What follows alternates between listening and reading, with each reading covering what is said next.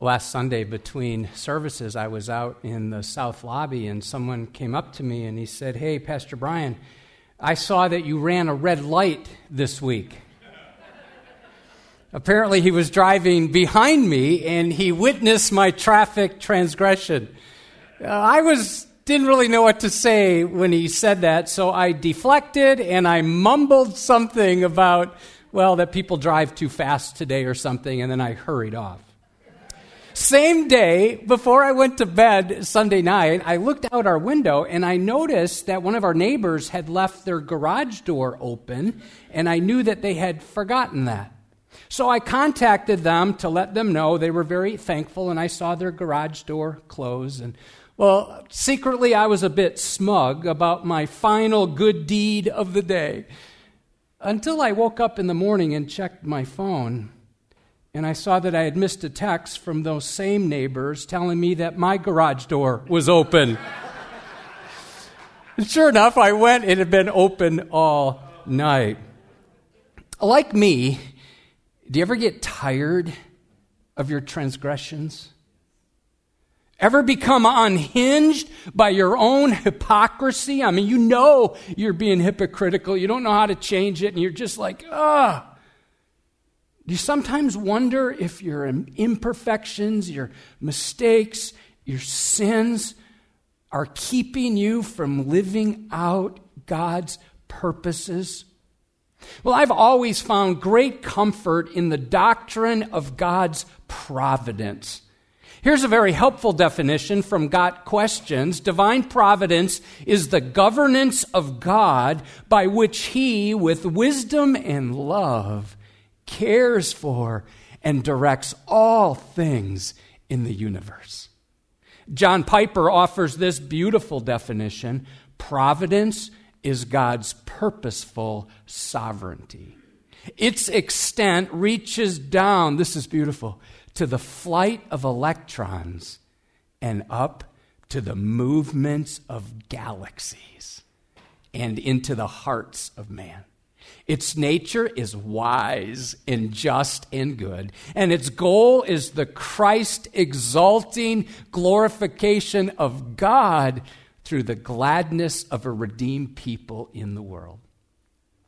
Our text today is found in the latter verses of Acts chapter 15. I invite you to open up your Bible. If you didn't bring one with you, there's one in front of you. I'd love for you to be in the practice of seeing God's Word with your own eyes, or feel free to use your mobile app. As I was in our text for this weekend, I wrote down this summary statement: God uses imperfect people to accomplish His perfect purposes.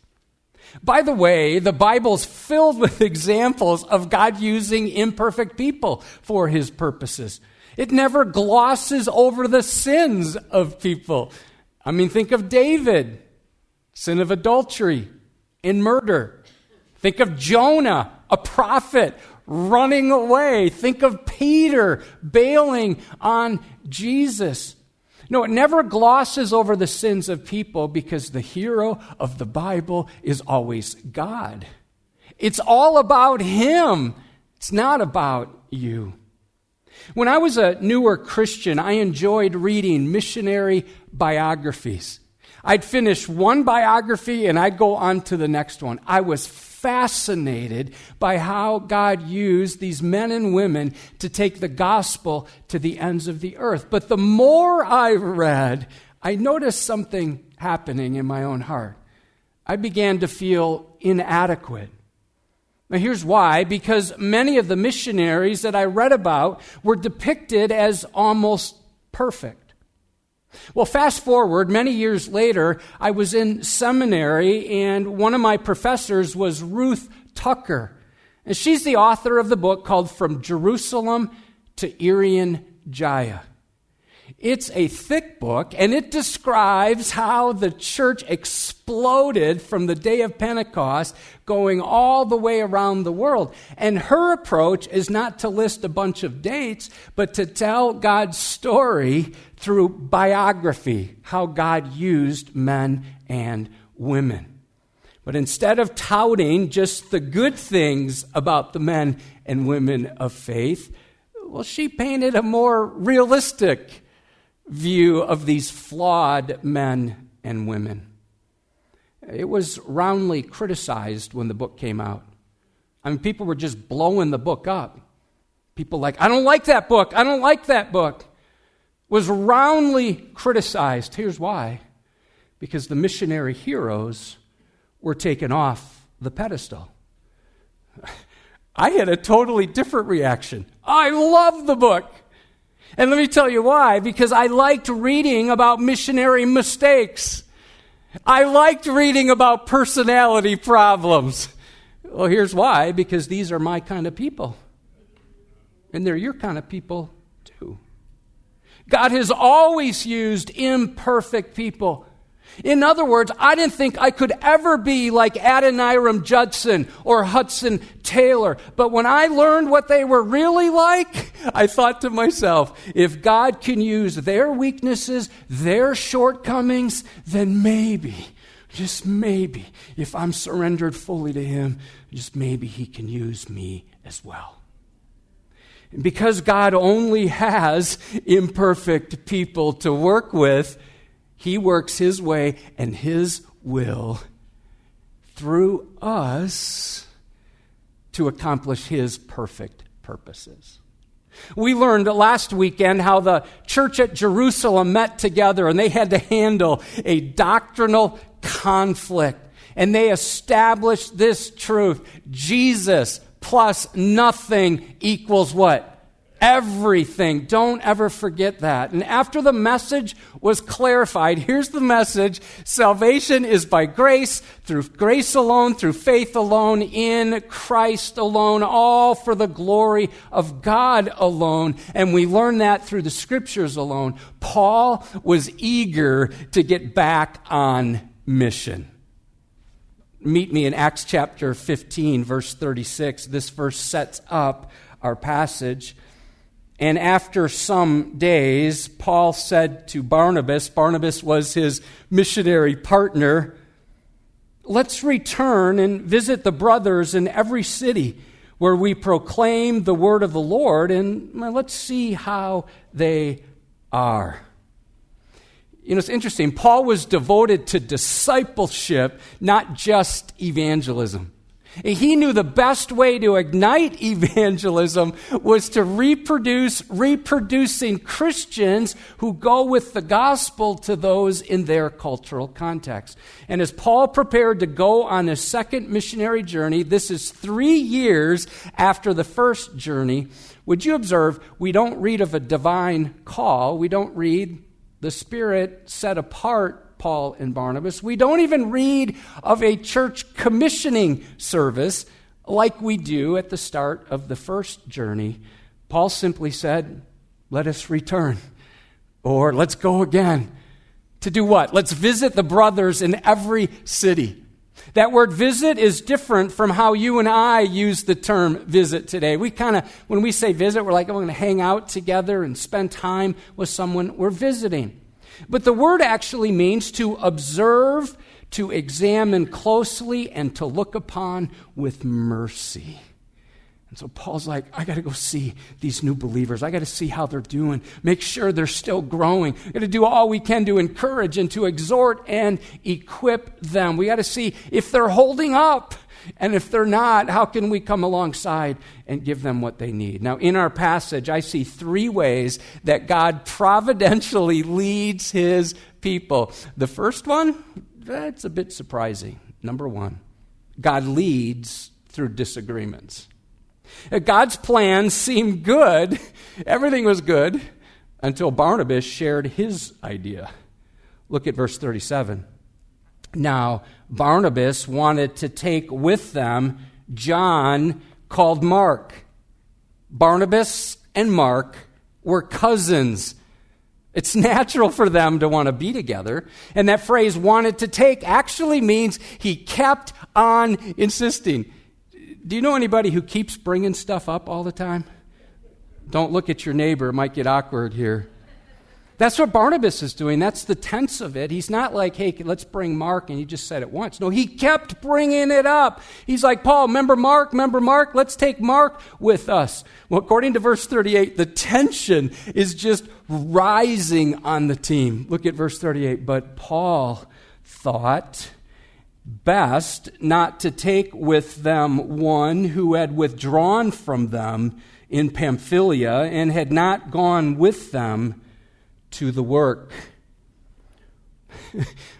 Look at this. Paul was so against the idea he couldn't even say Mark's name. Do you see it? But Paul thought best not to take with them one who had withdrawn from them. Actually, it's stronger. The one. The one who had bailed and caved. Paul's like, I don't want anything to do with him. Also observe, it's the word withdrawn. The word withdrawn, well, we get the word apostatize from that. And so in Paul's mind, he didn't just leave. I mean, he did something that just really charged Paul up. Now, we might say Mark caved and bailed during the first journey. We don't know a lot of detail, but we have a little insight. If you look at Acts chapter 13, verse 13, we read this. Now Paul and his companions set sail from Paphos, and they came to Perga in Pamphylia. Here it is. And John left them and returned to Jerusalem. John is also, his name is John Mark. He left them. He went back to Jerusalem. We don't know why he left. Perhaps he's homesick. He went back to Jerusalem. His mother lived in Jerusalem. She's a key figure in the early chapters of the book of Acts. Had a prayer meeting in her home. So maybe he's like, I got to go back home. Or maybe ministry was way too hard. He's like, I didn't know it was going to be like this. After all, Pamphylia, where he decided to leave, is a mountainous region. Or perhaps he wasn't prepared for the spiritual warfare. He's like, whoa, this is intense. Or maybe he was just too young, too inexperienced. Whatever it was, in Paul's mind, because he went AWOL, he was DQ'd.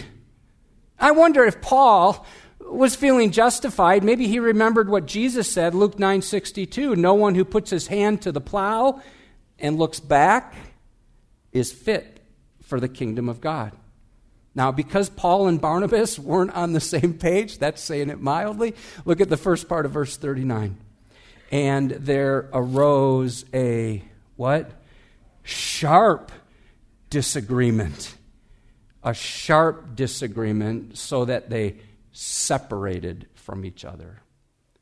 The word arose is in the present tense, meaning their quarrel was not only contentious, it was continuous.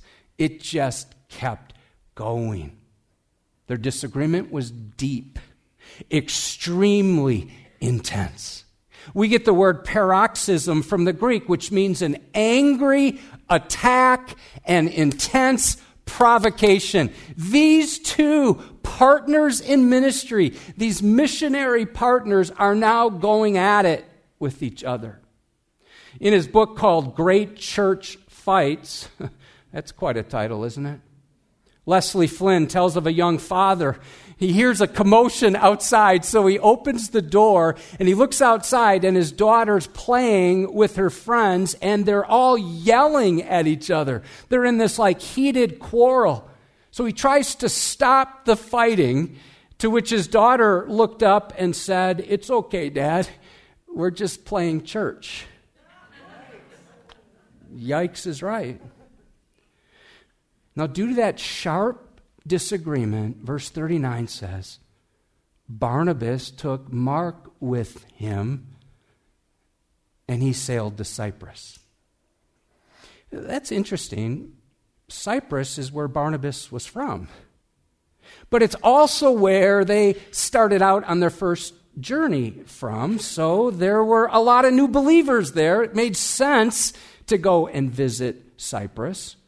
Look at verses 40 and 41. But Paul chose Silas and departed, having been commended by the brothers to the grace of the Lord, he went through Syria and Cilicia, strengthening the churches. Let's take a look at a map to kind of get this in our context here. Over on the far right, even if you can't see the names of the cities, that's okay. Far right, kind of that orange, yellowish area, Syria, that's where Paul and Barnabas are. They start out there. Paul and Silas head up into Cilicia, that's the purple area, and then into Galatia, and then they go all the way around, eventually hitting Europe, and then coming back.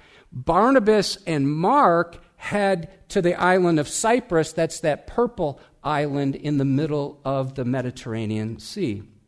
This church fight is not pretty. I mean, when I read this, I'm like, come on, guys, take a chill pill, right?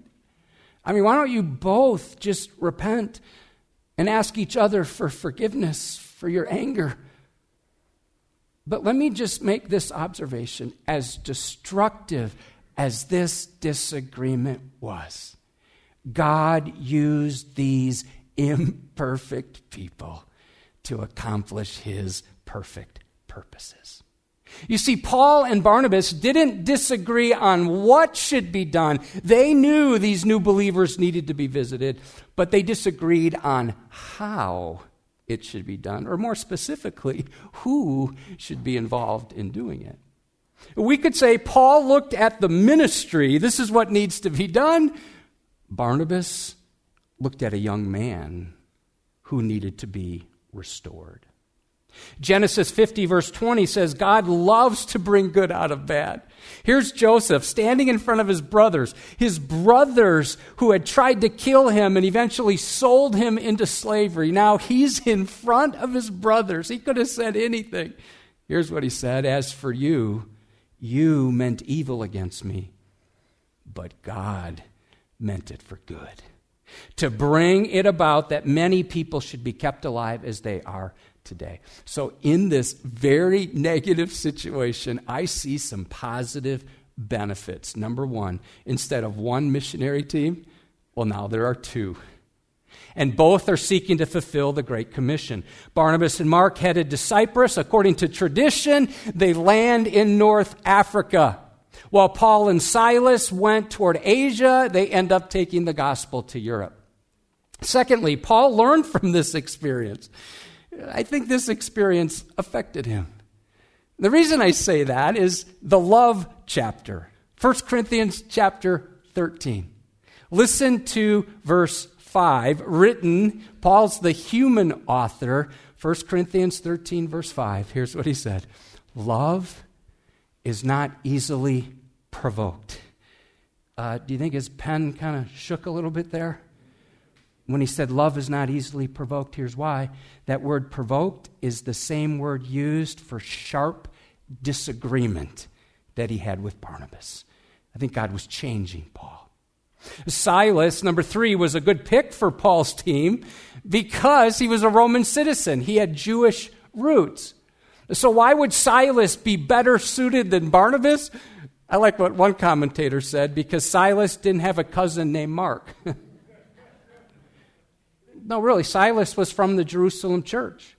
He's well known in Antioch. He served as a prophet, and he was the human co-author of 1st and 2nd Thessalonians. There he's known as Silvanus. Next, apparently Paul and Barnabas reconciled later. Here's why I say that. 1 Corinthians 9:6. Paul gives Barnabas props. Or is it only Barnabas and I who have no right to refrain from working for a living?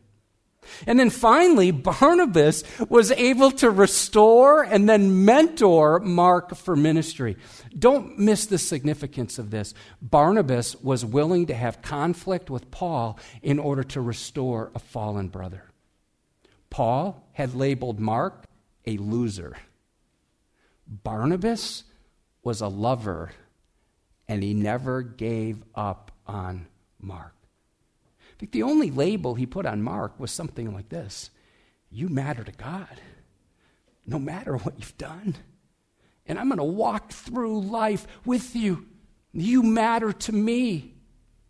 Now, we know from Scripture that Barnabas poured courage back into Mark because this discouraged and defeated man became a contributing member of the team again.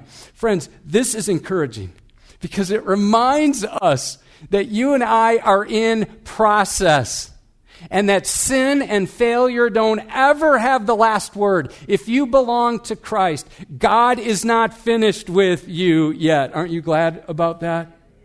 And guess what? God's not finished with your family member either, or your friend. Years ago, I saw someone wearing a button with a bunch of letters on it. I didn't know what it meant. PB, PG, IN, FWMY. I'm like, what's that stand for? Please be patient. God's not finished with me yet. Until God finishes his work in us, we're all in process. There's the good news. He always finishes what he starts. Philippians 1:6, I'm sure of this, that he who began a good work in you will bring it to completion at the day of Christ Jesus. Listen and be encouraged with how God changed Paul and how God changed Mark. When Paul was in a Roman prison, 15 years later, he wrote these words about Mark, found in Colossians 4:10. Listen to this. Aristarchus, my fellow prisoner, greets you. So Paul is in prison. He's writing to the church at Colossae, and he says, hey, I have a guy with me. His name is Aristarchus. He sends greetings. And Mark, the cousin of Barnabas, concerning whom you have received instructions, if he comes to you, he's speaking of Mark, welcome him. Secondly, Paul refers to Mark as a fellow worker. That's Philemon 24. As a demonstration of complete restoration. This is incredible. 1 Peter 5:13, Paul refers to him this way. Mark, my son. He calls him his son. Oh, there's even more. 3 years later, Paul is in Rome. He's in prison. He's about to be martyred for his faith. These are some of the last words the Apostle Paul ever wrote. And he wants Mark by his side before he dies. It's fascinating. He didn't have any reservations about Mark having the fortitude to make that long journey to Rome. Listen and be encouraged by 2 Timothy 4:9-11. Apostle Paul, in prison, about to be martyred. He's writing a letter.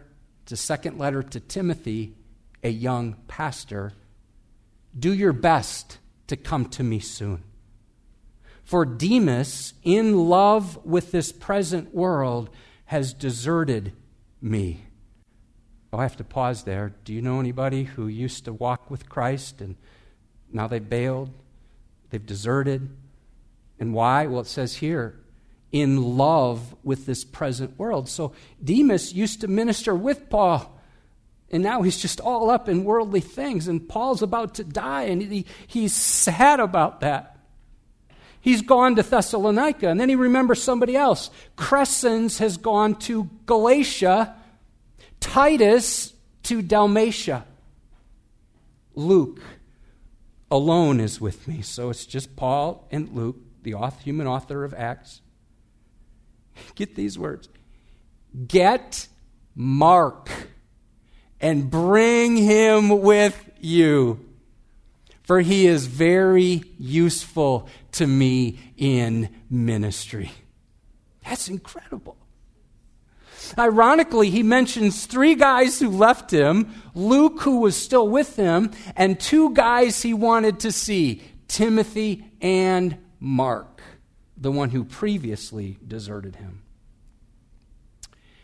Hey, as you do an inventory of your relationships, and one of those or some of those relationships have ruptured, don't give up hope of reconciliation. Aren't you glad God uses imperfect people? to accomplish his perfect purposes. Man, I love Warren Wiersbe's insight. He's so good with words. If God had to depend on perfect people to accomplish his work, he would never, ever get anything done. Number 2, God leads as we intentionally disciple others. Meet me in verse 1 of Acts 16. Paul came also to Derbe and to Lystra. A disciple was there named Timothy, the son of a Jewish woman who was a believer, but his father was a Greek. He was well spoken of by the brothers at Lystra and Iconium. Paul wanted Timothy to accompany him, and he took him and circumcised him because of the Jews who were in those places, for they all knew that his father was a Greek.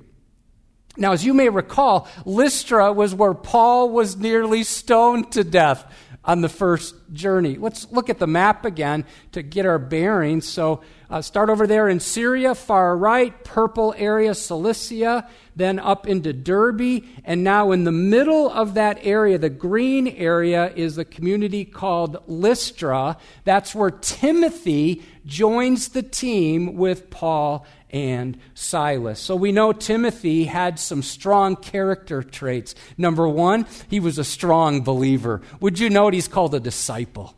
A disciple's a learner and follower. He's one who's serious about following Jesus. He's not just going through the motions, just going to church once in a while. No, a disciple is a believer who lovingly follows Jesus and intentionally helps others follow him. We could say it like this. He was a full-fledged follower of Jesus, not just a fan of Jesus.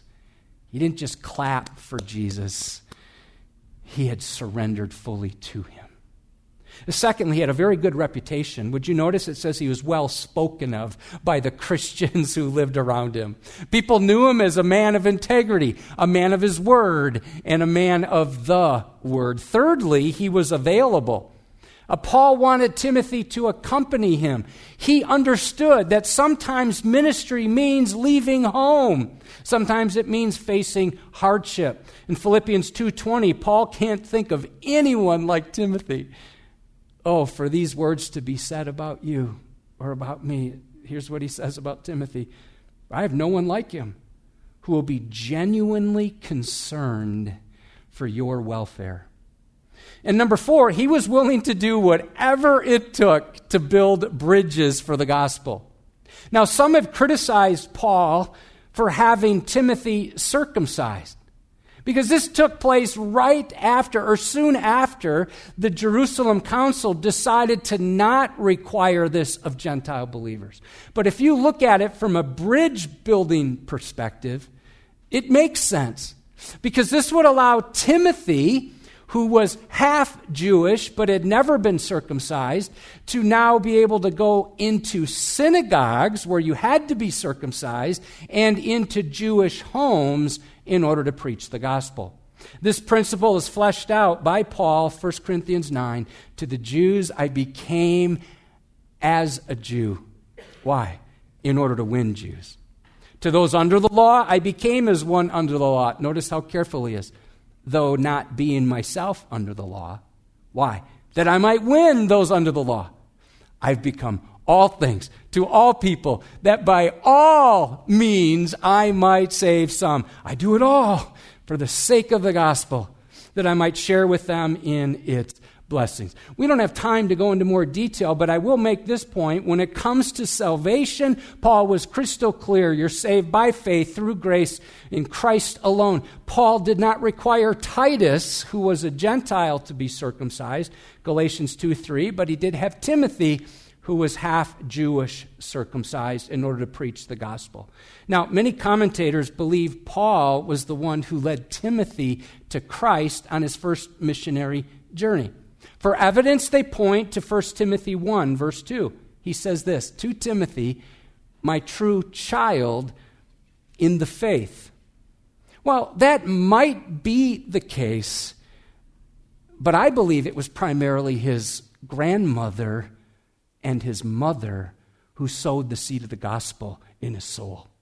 Now listen to 2 Timothy 1:5. I'm reminded of your sincere faith. He's writing to Timothy. A faith that dwelt first in your, who? Say it with me. grandmother Lois and your mother Eunice, and now I am sure dwells in you as well. That word sincere means genuine, without hypocrisy or pretense. The King James translates it as unfeigned faith. His faith was not a false facade. He's the real deal. And Paul was reminded of Timothy's sincere spirituality. And when he thought of Timothy, he recalled that he had a godly grandma. A godly grandma. And when he traced his family tree of faith, he used this phrase, a faith that dwelt first in your grandmother Lois. That word dwelt means to inhabit, to take up residence, to be at home with. One Greek expert translates it this way, to house in you continually. So to her, faith didn't make a guest appearance a couple times a year. No, her faith was a full-time, year-round resident. So Lois, grandma, passed on her faith to her daughter, Eunice, who had the same kind of all-in faith, and your mother Eunice, and now I'm sure dwells in you. So Paul is convinced that Timothy's faith commitment can be traced through his mother and grandmother. Observe the word dwells is in the present tense, meaning Timothy's faith is alive and active. If you're a grandparent, and you want to learn how to become more intentional in the evangelizing and discipling of your grandchildren, would you join me for the Legacy Grandparenting Summit? It's going to be held right here. This is a big deal. This is a national conference that will be simulcast here at Edgewood, so people in this whole region will be coming here for this conference. It's designed to help you and I to become a grand fluencer and to have a grand impact on the next generation. You'll receive wisdom and direction from engaging speakers and support by being with other grandparents. You can head out to the table in the lobby after the service and sign up. Now, as Paul intentionally discipled others, we see the results. Look at verse 5. So the churches were strengthened in the faith, and they increased in numbers daily. Man, I pray that Edgewood will become more established.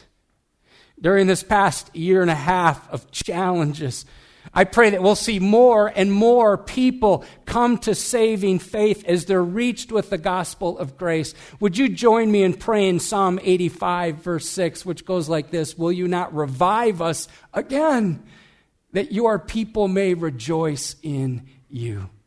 Aren't you glad God uses imperfect people to accomplish his perfect purposes? God leads through disagreements, and he leads when we disciple others. Thirdly, he leads when we're devoted to follow him. Listen now to verses 6 through 10, the last section. And they went through the region of Phrygia and Galatia, having been forbidden by the Holy Spirit to speak the word in Asia. And when they had come up to Mysia, they attempted to go into Bithynia, but the Spirit of Jesus did not allow them. So passing by Mysia, they went down to Troas, and a vision appeared to Paul in the night. A man of Macedonia was standing there, urging him and saying, "Come over to Macedonia and help us." And when Paul had seen the vision, immediately we sought to go on into Macedonia, concluding that God had called us to preach the gospel to them. Let's look at the map one last time. So now they're in that green area. Now look over right in the center of the map, the red or pink area called Asia. Paul is now wanting to go south into that area of Asia because there's a lot of unreached people there. But we read the Spirit wouldn't let that happen. So Paul's like, okay, I can't go south. I'm going to go north. So he's like, okay, I'm going to go up to Bithynia and Pontus. We read that he was forbidden to go there. So what does he do? Well, we read in verse 8. They didn't want to go east. They didn't want to go back home. They're prevented from going south or north. So they decide to go as far west as they could. We read they went down to Troas, a seaport city. So when they could go no further, they rented an Airbnb on the beach and waited for God's directions. I just threw that in to see if you were still with me. Okay. But watch this. This missionary team did not stand still. That is a really good principle if you're asking God to lead you. Let me say it like this. If you want to know God's will, don't just sit around and be a spiritual sluggard. Get up and start serving. God will open and close doors as you attempt to go through them. Now, that area of Asia and Bithynia, well, they're filled with lost people, but the Spirit had other plans for that team at that time. By the way, both of those regions were reached later. We know that, 1 Peter 1, verse 1, to those who are elect exiles of the dispersion in Pontus, Galatia, Cappadocia, here it is, Asia and Bithynia. God's timing is often a mystery to us. We're like, why is that door closed? Why did that not happen? But listen, it's always perfect to Him. And the importance of listening to the Spirit as you serve is spelled out. Isaiah 30, verse 21. And your ears shall hear a word behind you saying, this is the way, walk in it. When you turn to the right or when you turn to the left. As the saying goes, God can't steer a parked car. If you want to be led by God, get moving in ministry. And you're like, well, I'm not sure where I'm going to end up. Well, Abraham didn't know either. Hebrews 11, verse 8, by faith Abraham obeyed when he was called to go out to a place that he was to receive as an inheritance, and he went out not knowing where he was going. Here's what I wrote down. If you say you must know everything before you'll go anywhere, you'll end up going nowhere and doing nothing. See, as Paul wondered what to do next, verse 9 records something supernatural. And a vision appeared to Paul in the night. A man of Macedonia was standing there, urging him and saying, come over to Macedonia and help us. That word urging means beseeching or crying. He wanted these missionaries to come over to provide help. Would you note how quickly the team obeyed? It says they went immediately, straightway, instantly. Psalm 119:60, I hasten and do not delay to keep your commands. The gospel ended up reaching a whole new continent, eventually spread throughout Europe. Next weekend, we'll see how the gospel exploded in Greece, the cultural center of the world, and later how it extended all the way to Rome, the political center of the world. Well, here's what we've learned. God uses imperfect people to accomplish His perfect purposes. God leads through disagreements. God leads us as we intentionally disciple others. God leads us when we're devoted to follow Him. Well, let's consider a few ways God may prompt us to put this message into practice. Number one, reconcile a ruptured relationship. Here's what I've observed. You too, I've seen it. So last week, Satan tried to disrupt the new church through false doctrine. And in our passage today, he unleashes this fierce discord among two brothers. We read in Philippians 4, verse 2, about two sisters in Christ who once served side by side, and now they're sideways with each other, and they're going at it. And Paul's like, he's appealing to people at Philippi to help these two women be reconciled. He says, I entreat Euodia and I entreat Syntyche to agree in the Lord. Question, who is God prompting you to reach out to this week to begin the process of reconciliation? It's a good week to do it because we're celebrating communion next weekend. That could be accountability for you this week to take care of that. Number two, reach out to someone who may feel sidelined. Do you know anybody who feels knocked down or been knocked down or knocked out? God may give you the privilege of coming alongside that individual and pouring courage back into him or her. Number three, re-engage in serving. If you've been waiting for God to lead you and you've not been serving, it's time to re-engage. I love the title of a book by Kevin DeYoung. Our daughters read it when they were in high school. Just do something. Number 4, respond to the cry of the lost. There are lost people all around us. And they're crying out for you to tell them about Jesus. And you're like, not the people I know. Well, it might not seem like it, but if someone doesn't know Christ, that's the cry of their heart. And God loves to use imperfect people like you and like me to accomplish His perfect purposes. Would you live on mission where He has placed you and be willing to go where His Spirit directs you? Start with your neighbors and be willing to go to the nations. So when God sends a red light, stop. Don't try to run through it. But when the light is green, hit the gas and take the gospel to those God puts in your path. Would you stand? God, we've heard your word and we've interacted with it in our minds, and perhaps we're already filing it away as more information, but Lord, we don't want to be a people who just hear your word and are unaffected by it.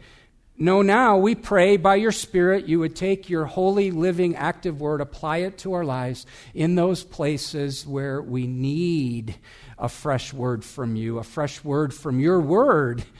Lord, now help us to live out what you have for us, all for your glory and your honor. Lord, anyone here today who's not yet put their faith and trust in you through the new birth, Lord, would they just cry out to you and say, I need you to save me, Jesus. I'm a sinner. I repent from how I've been living.